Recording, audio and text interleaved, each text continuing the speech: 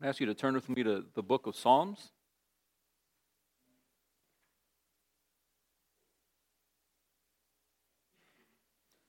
Psalm 119. If you need a Bible, just slip your hand up. We'll supply you with one. If you don't own a Bible, let us know. We'll give you one. Psalm 119, the longest psalm in the Bible, in the book of Psalm, the longest chapter. And every line, every verse is about one thing.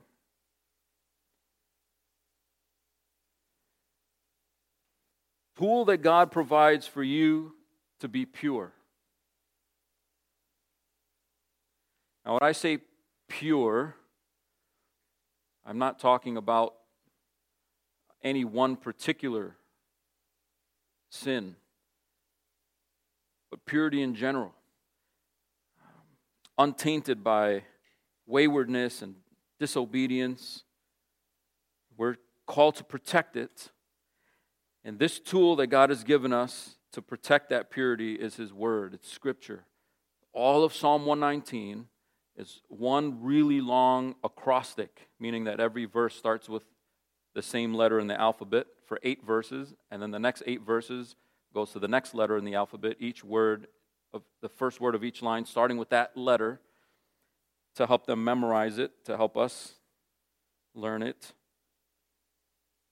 And so your Bibles might have at the top of the first 8 verses, Aleph, and then at the break between verse 8 and verse 9, it says Beth, and then keeps going, Gimel, Dalet, Hey, and so forth. That's A, B, C, D, E, F, G, A through Z. This is how complete the Word of God is, how sufficient the Word of God is to supply you with what you need. So last week we talked about discipleship. It takes work. It takes work to obey. It takes work to not disobey. It takes work to do what God is asking us to do. We don't just bank on God's grace and just let our days wash over us. We get to work. It takes effort. And so I want to turn your attention to the second octet, the second set of 8 verses. That's in verse 9. It goes through verse 16. I'll read it through, and then we'll just move through it a verse at a time, taking note of what it has there for us. How can a young man keep his way pure? Well, by guarding it, according to your word. With my whole heart I seek you. Let me not wander from your commandments. I have stored up your word in my heart that I might not sin against you. Blessed are you, O Lord. Teach me your statutes. With my lips I declare all the rules of your mouth. In the way of your testimonies I delight as much as in all riches. I will meditate on your precepts and fix my eyes on your ways. I will delight in your statutes. I will not forget your word. This passage is a solution to a problem that you may not have or that you may not care about. And I don't know how to make you care about it. But you see that it starts with a problem in verse 9. How can a young man keep his way pure? Now, if you think this is only for young men, you're mistaken. It's directed there, but it's not only for men and it's not only for youth. This doesn't expire. What is the problem? How can a young man keep his way pure? How can he walk the right path? How can he obey, please God, and not stray from it? How is that possible? How do you do that? If you've known someone that started out going to church and reading the Bible and then they just strayed, they left. What keeps someone from doing that? Temptation comes along and just completely wrecks your life because you caved in. What would keep you from caving in so that your life wouldn't be wrecked? The Bible talks about the path to destruction. versus the path of fearing the Lord. How do you stay on the path of fearing the Lord, obeying the Lord, and not toward the path of destruction? Well, it has to be guarded. It has to be protected. And how do you do that? Scripture. Scripture is how you do that. How can a young man keep his way pure? How can anyone keep their way pure? By guarding it according to your word. You want to stay on the path. You need guardrails so that if you swerve a little bit, boom, you might bump the guardrails, but at least you're staying on the road. If any of you have gone bumper bowling, once the bumpers are up, you don't really have to think about it. Just bowl. The guardrails are there. You don't have to wonder about it. Well, are the guardrails going to work? Is it there? Are the guardrails there? Yes or no? Bowl. Right? Don't even have to aim. Your life will be easier if you have guardrails instead of making things up as situations come. God is not asking you to make things up. He's provided guardrails. We have to learn it. We have to put it in place. We guard it. Notice how the language is. How can a young man keep his way pure? It's guarded by the word. That's not quite what it says. By guarding it according to your word. So you guard it. You guard it according to something that tells you how to guard it. That's Scripture. So it takes work. You have to do it. You have to guard it according to His Word. If you've ever opened a Christmas gift that's really expensive and it's really nice, but it comes with a manual. I remember as a kid, if any toy came with a manual, I wouldn't read the manual. That is a really boring Christmas morning. Everyone's playing their Legos and playing their toys, and I'm there, page 4. Here's how you connect the wires. That's boring. And if you're like me, you'd give into the temptation to just go ahead and use the device or use the thing, whatever it is. Read the manual some other time. And that can cause problems. That can cause problems. And it's the same way with your life. Yeah, I'll read the manual later. I'll read the manual when I get to it, when I get to that particular problem in life. When you get to that particular problem in life and the guardrails aren't already up, it's already late. And you're going to make a mess of things. Get the guardrails in place now so you can protect your way, protect the purity. If you don't care about purity, then this message isn't for you. This is for someone who cares about protecting that way. You can hear it in the words. I don't want to be impure. I don't want to disobey you. I don't want to displease you. God, what do I need so that I can protect that? If you're not there yet, you need to ask God for that thirst because it can only come from Him. This isn't a way to be religious. How can a young man look religious? How can a young man appear religious to his neighbors? Do religion, do Christianity. This is about his relationship or her relationship with God.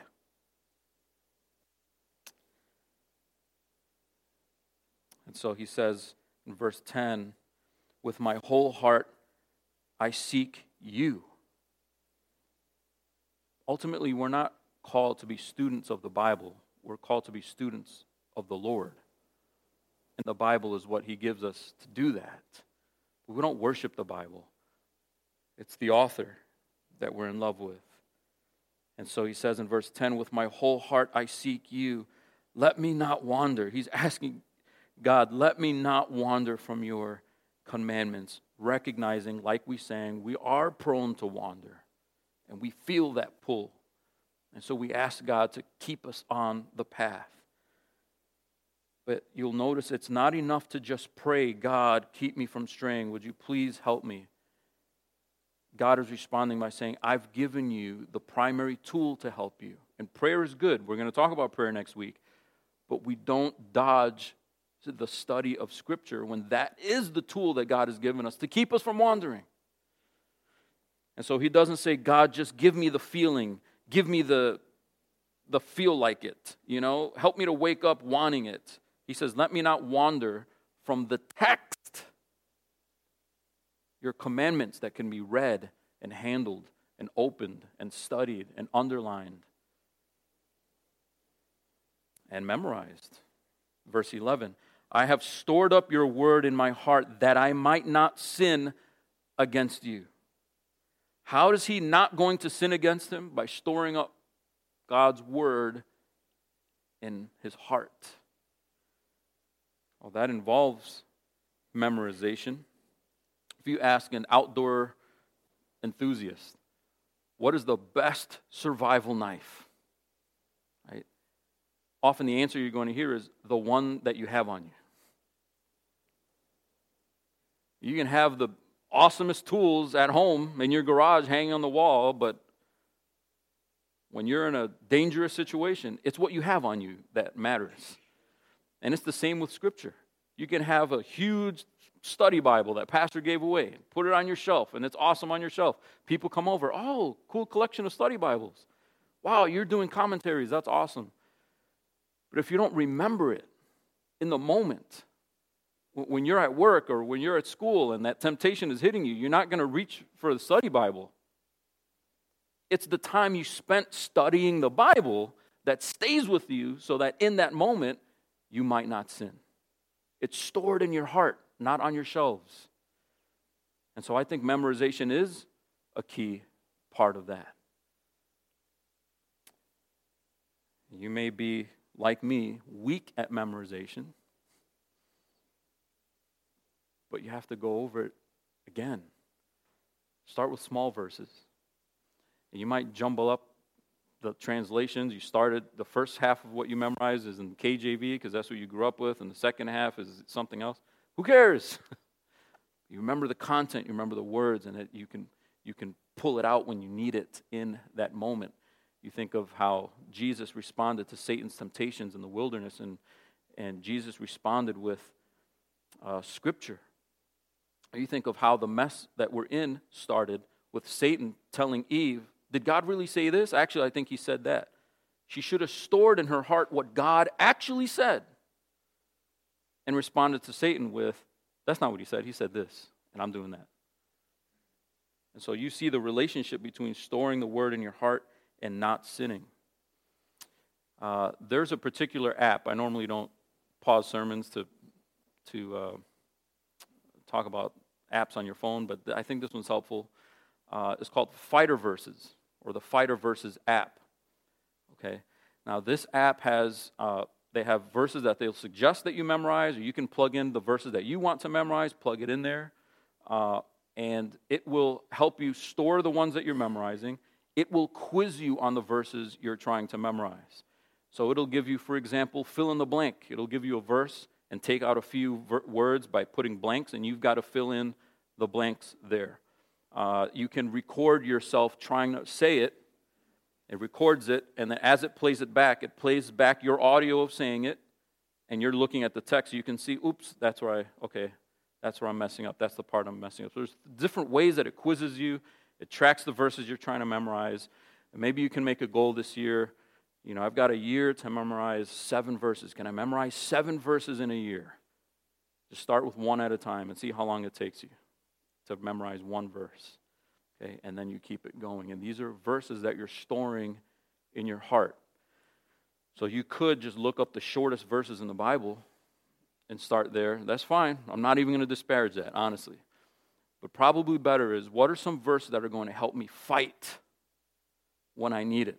What are some of those tools, survival knife type verses that I can use in the moment to get out of the situation, that I can bring up in my mind, that the Holy Spirit can bring up in my heart to remind me, don't do that. God's word says blessing is here. Destruction is there. Do this instead. You guard it. You guard that purity according to his word. You seek it with your whole heart. You seek him with your whole heart so that you don't wander from his commandments. You store up his word in your heart so that you don't sin against him. Now, exposure to the word and memorization is great. It's not enough. If you don't understand what it is that you memorize, it's not helpful. That's just called reciting. You know, you're just saying it back, but you're not understanding what it means. And so it's more than memorization. It's learning it. It's study.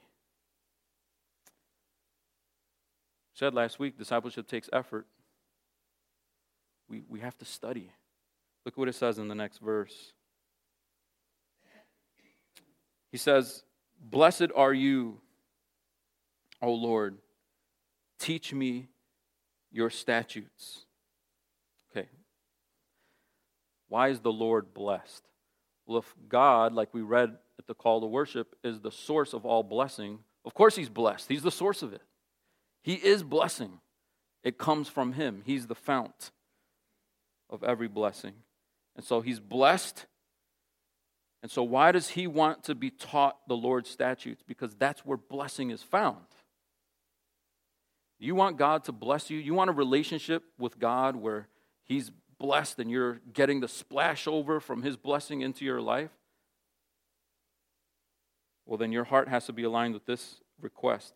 Teach me your statutes. I want to learn.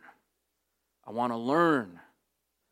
There's a hunger there that maybe has not yet quite infected every one of us. If you're completely satisfied to only eat what the pastor serves you on Sundays in a sermon, you don't have the hunger yet. You're still like a little toddler that's being told, you got to eat your veggies, here you go. But you're not on your own going to the healthy aisles and securing your own recipes to eat healthy out there. You've got to start getting your recipes together yourself. You have to start feeding yourself throughout the week and not just waiting for Sunday to come around. Does that make sense?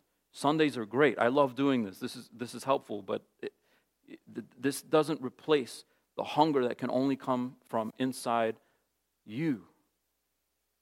Where you come to the Lord and you say, God, you are blessed. All blessing comes from you, and I don't always know how to procure it. I don't always know what to do with it. I don't always know how to get it. I sometimes can't even tell a blessing from a curse. What is actually a curse feels like a blessing to me because I'm chasing it, and I shouldn't be chasing it. Help me know the difference. God's saying, okay, you ready to learn? This series is called Building Disciples, and disciple is a word for student. It takes work. It takes study. He wants to learn because he's asking God to teach him. And that's where blessing is found. You know, you might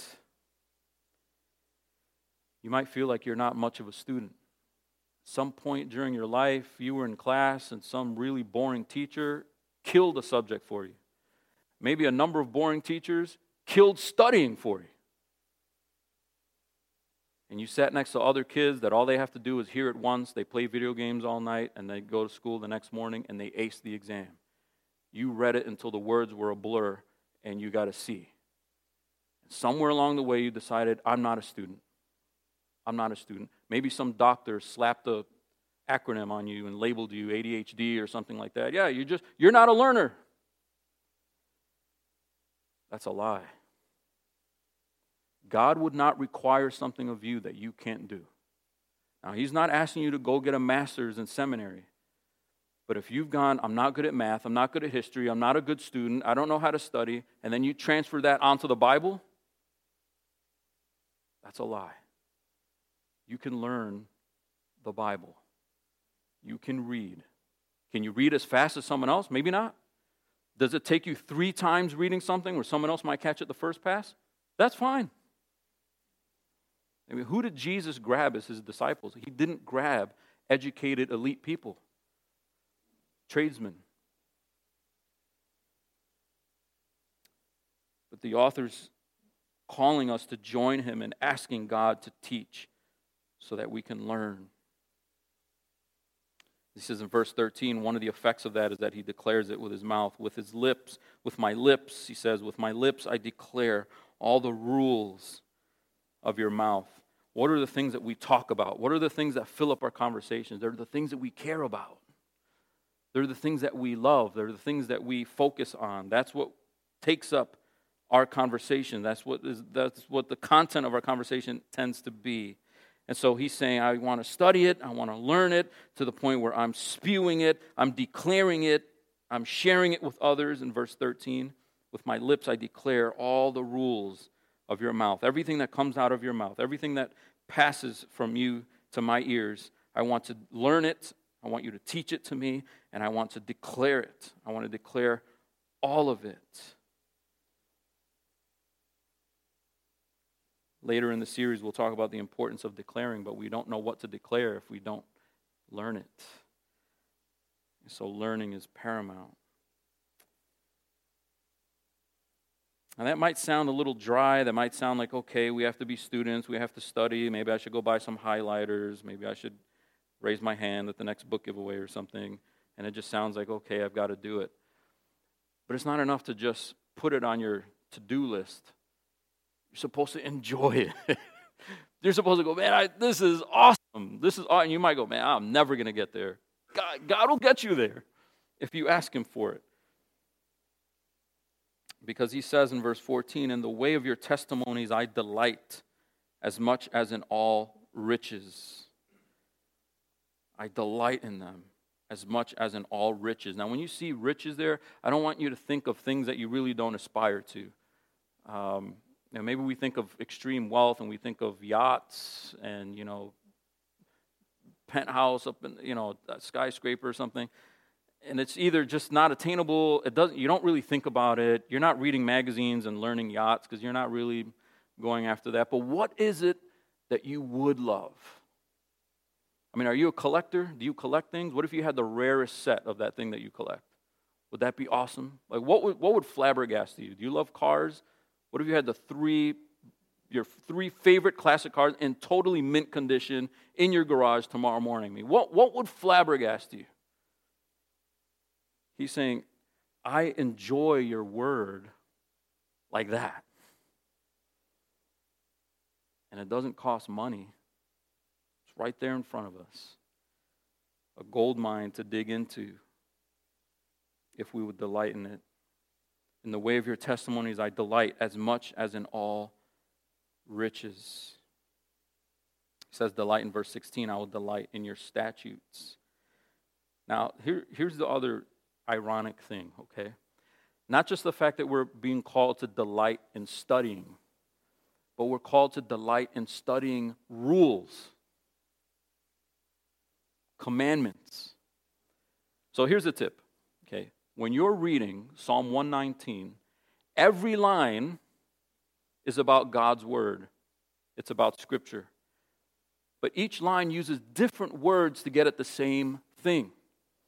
Synonyms, essentially, right? Words that mean essentially the same thing, but they're different words. Why do we have synonyms? Well, because A, language would be very boring if we only had one word for any given thing. And B, because words never quite mean exactly the same thing. They're always nuanced a little bit, and you can see why the other word exists. They don't cast it in the same exact light. So, if you walk through verse 9 through 16, you'll see the synonyms for Scripture. Verse 9 calls it God's word. He speaks it. It's a conversation. He's talking to you. It's His word to you that you're listening to. If you've ever gotten, to the point where you haven't spoken to your spouse in a while or your mother in a while, or your mother hasn't heard you in a while, and they say, it's just good to hear your voice. I love hearing your voice. I haven't heard your voice in a long time. There's something precious about the word. Then verse 10, let me not wander from your commandments. God has His word, and then He also has commandments. His commandments is His word, and His word is a command. They're His commandments. 11, word again, I store up your word in my heart. Verse 12, teach me your statutes. That sounds legislative, right? This is coming down from a high court. These are statutes that His people are supposed to live according to. And then verse 13, with my lips I declare all the rules. I mean, do we typically rejoice in rules? I think we normally complain about rules. We complain about all kinds of rules. The rules our parents gave us, rules that teachers give us, rules that our bosses give us, a bunch of rules. And we normally don't like rules because rules are constrictive. Rules feel like they're not organic. Like rules have to be in place to just control masses of people, and so we all have to respect rules. Rules are annoying when you're the only one obeying them and everyone around you is breaking the rule, and you're like, well, okay, so great. The rule is in place to kind of cramp my style. Well, everyone else doesn't care about the rules. And so rules are annoying. But this is what he's delighting in. I declare the rule. I want rules. I want rules from your mouth. Rules are great. I love it. Please give me more. Will you teach them to me? I can proclaim them. How annoying is this guy going to be? He's the rule guy. That's what he's declaring with his mouth. Hey, did you know God has a rule about that? He's going to lose friends fast.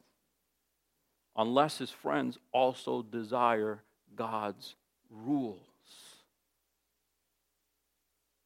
Unless his friends also want to keep their way pure, then they're going to delight in those rules. If somebody approaches you and calls you out on something, is the first thing out of your mouth to call them holier than thou? What, are you up on your mighty horse? Oh, you're so perfect? Is that the first? Maybe you don't say it, but that's that reaction. That's not someone that wants purity. The reaction should be, if they're right, the reaction should be, I do want to be holier. And maybe in this particular area, you are holier than me. I need to grow up. I need to get up, not bring that person down by bringing up some other dirt in their life. So, and there's a sense in which we need to love and crave rules. Is there a rule about that? I want to know that rule. Because there's another guardrail. There's another cliff I won't be going over because of that commandment. In verse 14, he calls it testimonies. These are things that speak of the truth of God. They're testimonies. In verse 15, they're precepts. It's like rules. Sounds a little less legalistic or legal. And then verse 16, statutes again. I will delight in your statutes. And then word again. I will not forget your word. And so his word, his commandments, his precepts, his statutes, his testimonies, his ways, his rules, they benefit us, and so we love them for it. It feels constrictive, but God's rules are never as constrictive as going off the cliff because they lead to life, not destruction. So it might feel a little bit unrealistic at first because he's delighting in these things, and we don't necessarily feel like we delight in it. You maybe felt like you dragged yourself here this morning. You barely got here. I mean, it just, delighting in it, enjoying it. Maybe you've tried to read the Bible before and it just feels like work, you know? How do you get to the point of delighting in it? Well, I want to adjust our understanding of delight. Because we tend to think of delight as a feeling that just comes to you or doesn't come to you. You watched the movie, you enjoyed it, or you didn't enjoy it. It wasn't your fault. It's what the directors decided. It's what the actors did, you know. You taste the food, you enjoyed it, or you didn't enjoy it. You don't necessarily choose what to delight in. There's certain foods you like and certain foods you don't like. And that's the way of life. There's colors you like, colors you don't like. There's a style of dress that you've chosen and a style of dress that you definitely don't choose. And you kind of SMH when you see other people wearing the new styles of the day, right? These are things that you didn't sit at home and go, you know what, I'm going to like this. You like things or you don't like things, it seems to us. But not the way he's describing delight. If you look at those last couple verses, he says in 14, in the way of your testimonies I delight as much in all riches. And then 15 and 16, I will meditate on your precepts and fix my eyes on your ways. I will delight in your statutes. I will not forget your word. So there's 4 things he's going to do with Scripture. He's going to meditate on it. He's going to fix his eyes on it. The last one is he's going to not forget it. And in the middle there, he's got, I'm going to delight in it. Now, either the first 2 and the 4th one are things that he has to decide to do. He has to commit to do it, and then delight, he's just sneaking one in there that this one just comes to you or doesn't come to you. Probably not. Because the Hebrew device is parallelism. In other words, the first line tells you something and the second line completes it, or the second line repeats it. It's parallel. It's not which one doesn't belong. That he's not playing the which one doesn't belong game. He's saying the same thing over and over and over, meaning by delight, he doesn't mean he wakes up and just automatically feels like it. Life is happening and he's just like, man, I could really just go for a passage of Scripture right now, where everyone else wants coffee or something, right? How does he delight in it? He delights in it by committing to it. The delight follows commitment. So he surrounds delight with words like, I will meditate on it. You don't accidentally meditate on something. You have to take time to focus. And he says as much, I fix my eyes on it. I stay undistracted and I look at it to learn it so that you teach it to me. And then verse 16, I will not forget it. He doesn't leave it in his morning devotional time, but he carries it with him. And he tries to apply what he learned or what she learned to life situations. Keeping it, storing it, and remembering it in the moment. That's what a student of Scripture looks like. So Scripture demands our focus, and Scripture demands a diligence in not forgetting it. It takes effort to be a student of God's Word. And this is why in verse 10, he says, I seek you with my whole heart. Whatever your strategy might be this year, whether it's to read through the Bible in a year or 3 years, or start a devotional, or whatever your commitments might be to try to take discipleship a little more seriously, we won't get very far if we don't commit to being students of God's Word. One of the greatest things that came out of the Reformation was a move away from the Catholic way of thinking, where as long as the priests have the knowledge, they can stand up there and speak to us in Latin, and we don't understand what's going on, but that's okay, because knowledge is the priest's job. And so you have guys on the run getting killed because they're translating the Bible from the Latin Vulgate into the language of the people. And that was a big no-no. What are the people going to do with this information? It's too crazy. Everyone's going to run around with their own interpretations. We have to be the guardians of the interpretation the priests say. So I'm not here to disparage the Catholic Church. What I'm saying is take advantage of the fact that you're Protestant. You have a Bible in your lap that you're expected to learn, that you're expected to open and study. It doesn't make any sense to not be Catholic and then be a functional Catholic, where the only thing you learn is whatever the priest tells you on Sunday. Be a student. Learn it one little piece at a time. You need help looking at it? That's what growth groups are for. I didn't understand this part. I thought this. What do you think? Well, I thought that. Let's go. Let's learn what it says. Not so that we leave understanding just each other's opinions, but so we help each other get to what the text is saying. We want to meditate on it and store it in our hearts so that we don't sin. If we're really committed to discipleship, we'll be committed to the manual. We'll be committed to the commandments. We'll long for the rules. If we don't long for the rules, it might be because we don't really care about purity, which is a bigger problem. If you're a Christian, you remember Christ's promise in John 15:7. If you abide in me, if you dwell in me, and my words abide in you, ask whatever you wish and it will be done for you. We're going to unpack that thought a little more next week because it relates to prayer. We're going to talk about prayer next week. But think about what Jesus is saying there. This relationship where we're so close, so intimate, so together that you ask and I give, and you ask and I give. It's not you ask and I'm like, you're asking wrong. Or you ask and it's like Jesus saying, well, your motive is bad. How do you get to the place where your motives are in the right place, you're asking for the right things, such that his answer is yes, yes, yes, yes. Whatever you ask, I'm going to give it to you because we're in tune, we're in sync. How do you get there? My words abide in you and you abide in me. How do you abide in me? My words dwell in you. They live there. Not make it up as I go Christianity. Studying his commandments and his statutes and his precepts and longing for them, that develops the discipleship that makes prayer effective. You want to get there? Let's study.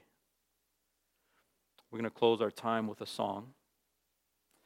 And this particular song, I think, is relevant because the melody is a recognizable melody. The melody is one that's common, especially Christmas time, especially New Year's. So you'll recognize the tune, but the words have been altered. The words have been changed. So as we enter this new year together, what do we want? We want Christ to dwell in us. We want to dwell in Christ. We want His words abiding in us. We want to abide in His words for His glory. We want to grow in disciples because we're disciples of Christ. We want to give all things to Him this year. Do it for His glory. Ask Him for strength to be the disciple that He's calling you to be for His name, so that He gets all the credit for this year, all the credit for your discipleship. Surrender it to Him as we sing this song together. I invite you to stand as we sing.